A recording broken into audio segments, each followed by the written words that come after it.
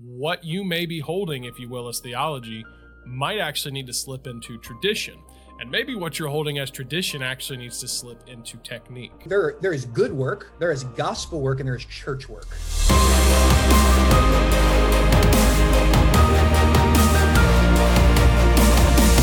Welcome to Church Media HQ. I am glad that you have joined me this week. My name is Luke Clayton. I am your host. And before we get started, I do hope that you'll take a moment to subscribe wherever you're watching or listening. And if you really want to be awesome, take a moment to share this with another church leader who you think could benefit from our content. I also want to let you know that right now, our Christmas content is officially available. We've got over 80 minutes of Christmas-themed video footage. We've got graphics. We've even got print artwork so that you can get banners, invite cards, things like that printed.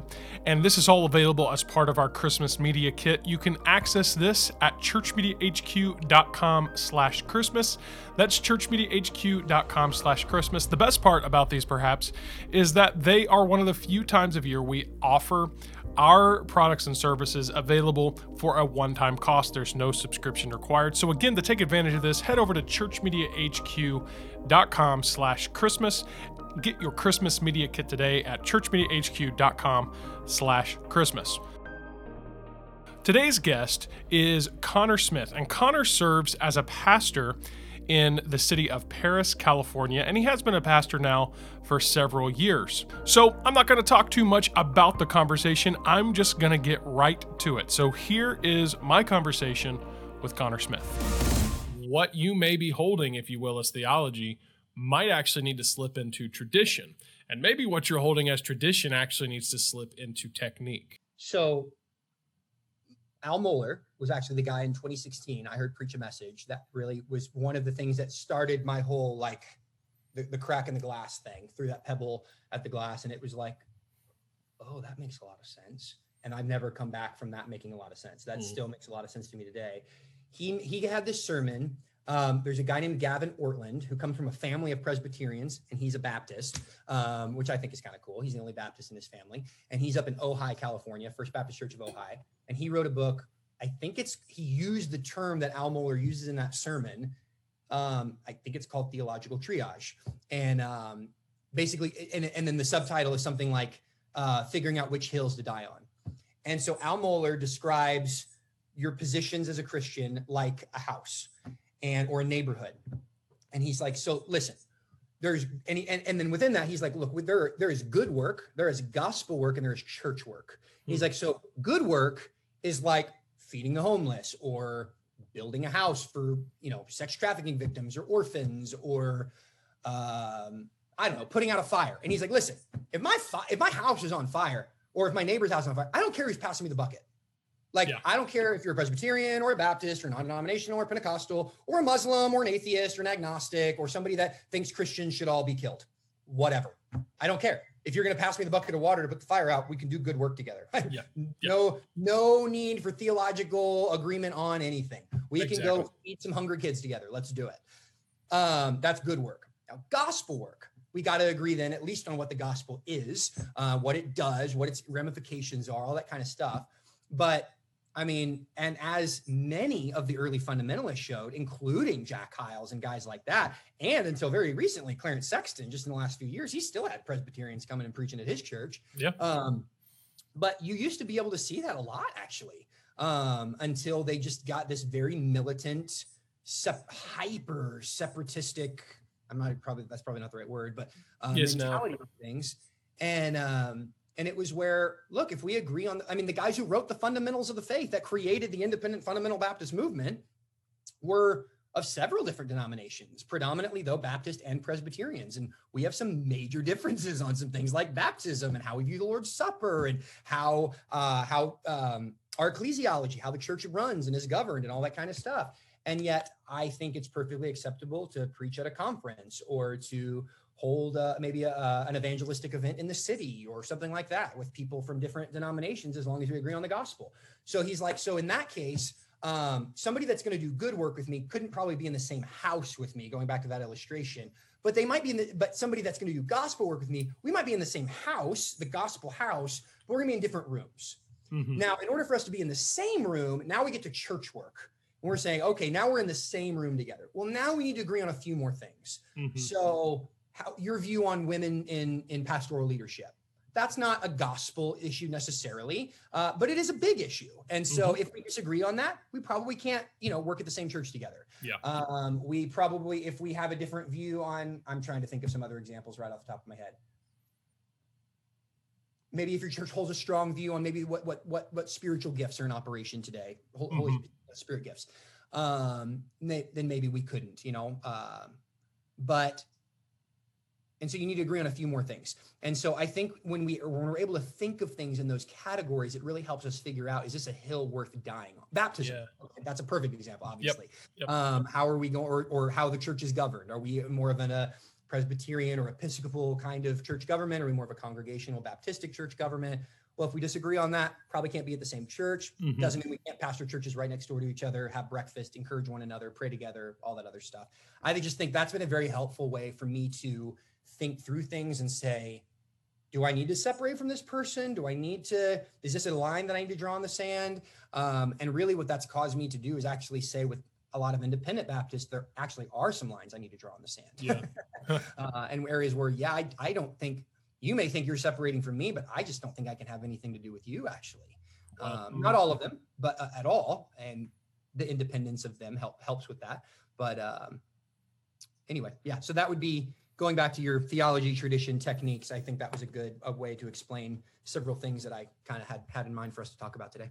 Yeah, no, that's good. And like I said, what I hope is that even the most skeptic of person out there, if you will, that you realize that we're just trying to get you to think outside of the box a little bit. And sometimes we're afraid to challenge our tradition or even our techniques. And that's what I found is by and large, there's some people in the middle, if you will, that, they struggle to change their techniques, they might struggle to change their tradition, but they're pretty whatever with their techniques. But most people I found are they either kind of put everything on that theological level to where it's like nothing can change. That's typically what I see with those who are resistant. And so that would be my argument. And I would say this, and what I've seen is, like I said, I don't know if I said this at the beginning, but wherever you're at on it, your theology, your true theology, like I said, the core theology, that should never change. Should never, ever change. You should never change it. Your traditions, I would argue that they need to, if they're going to change, you need to obviously have good reason, and you need to be respectful, and you need to be gradual.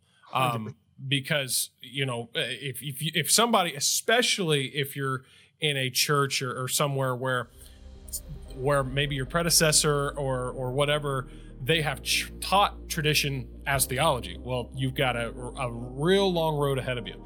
Well, I want to take a break before we finish this part of the conversation by reminding you once again about our Church Media HQ Christmas Media Kit.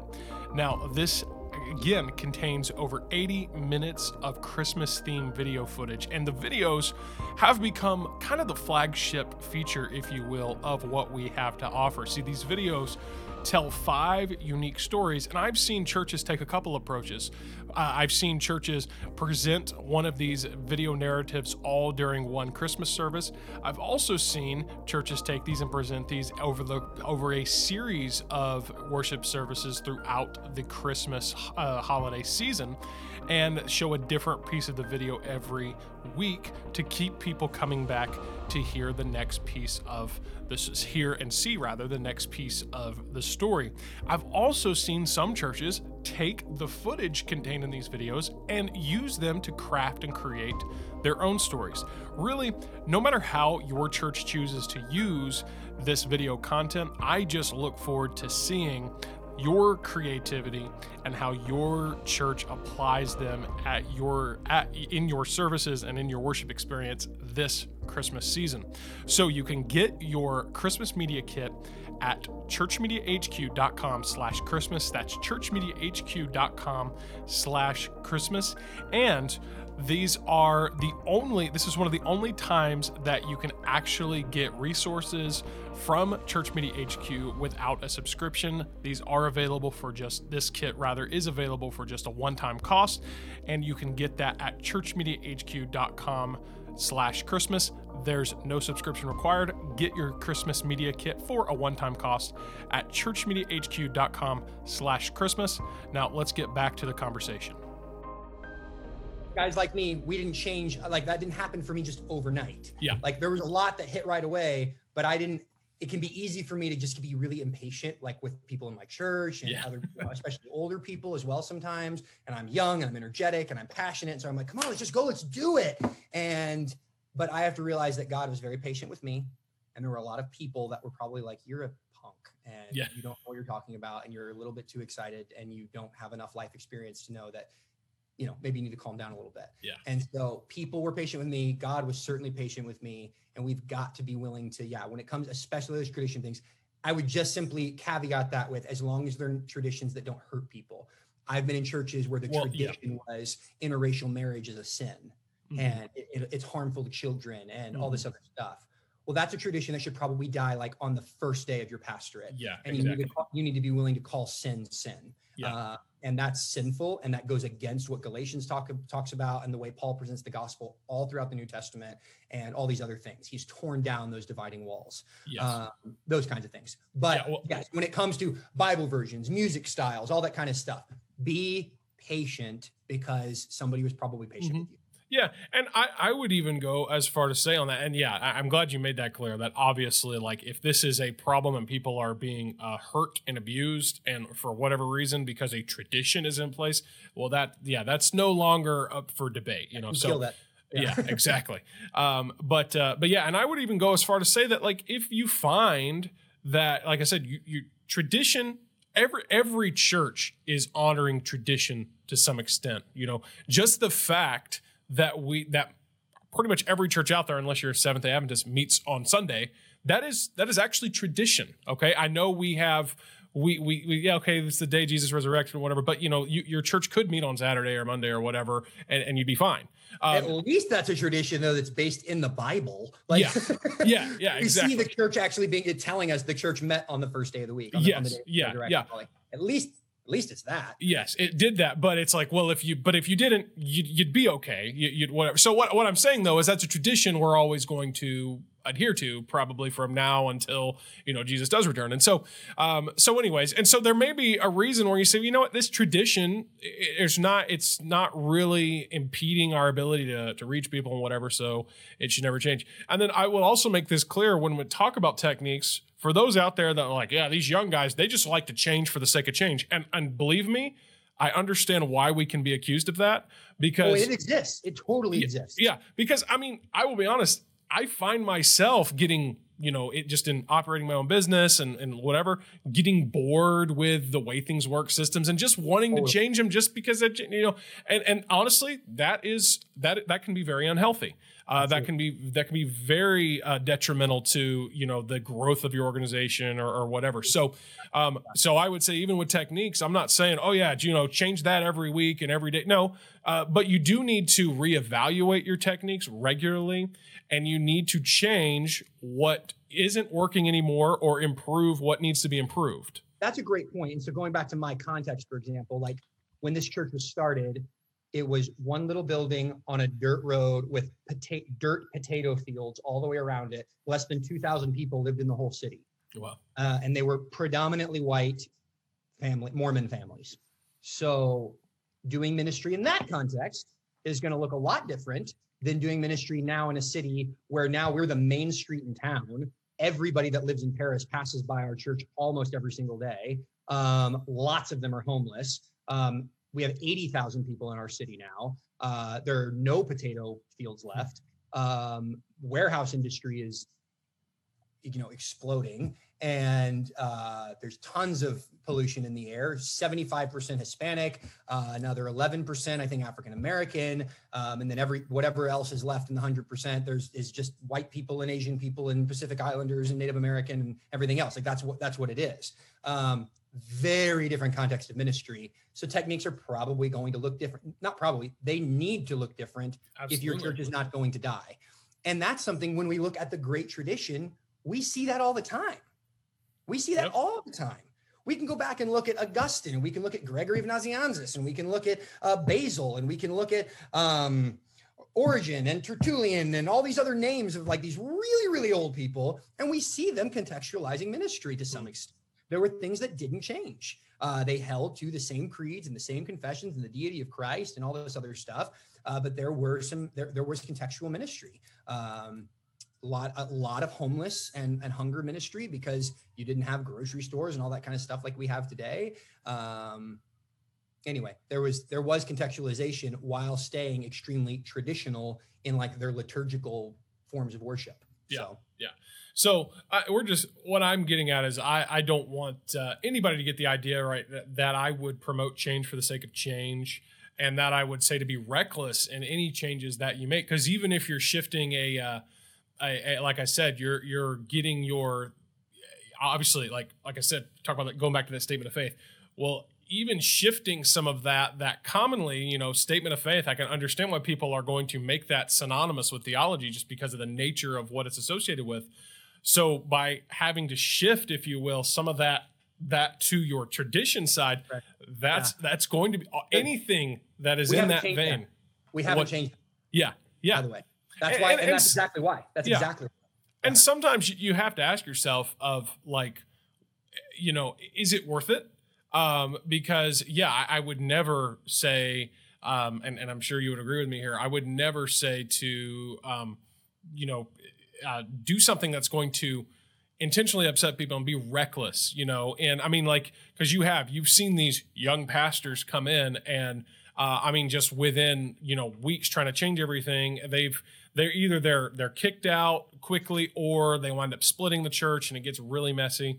And so I do believe that's just and I think a lot of that ties into just leadership principle in general. Like you just have to be wise in the way you approach that. So, I think this has been really insightful. I hope it helps somebody out there, and whether you're transitioning, you're talking about these major things that you've taken your church through in transition.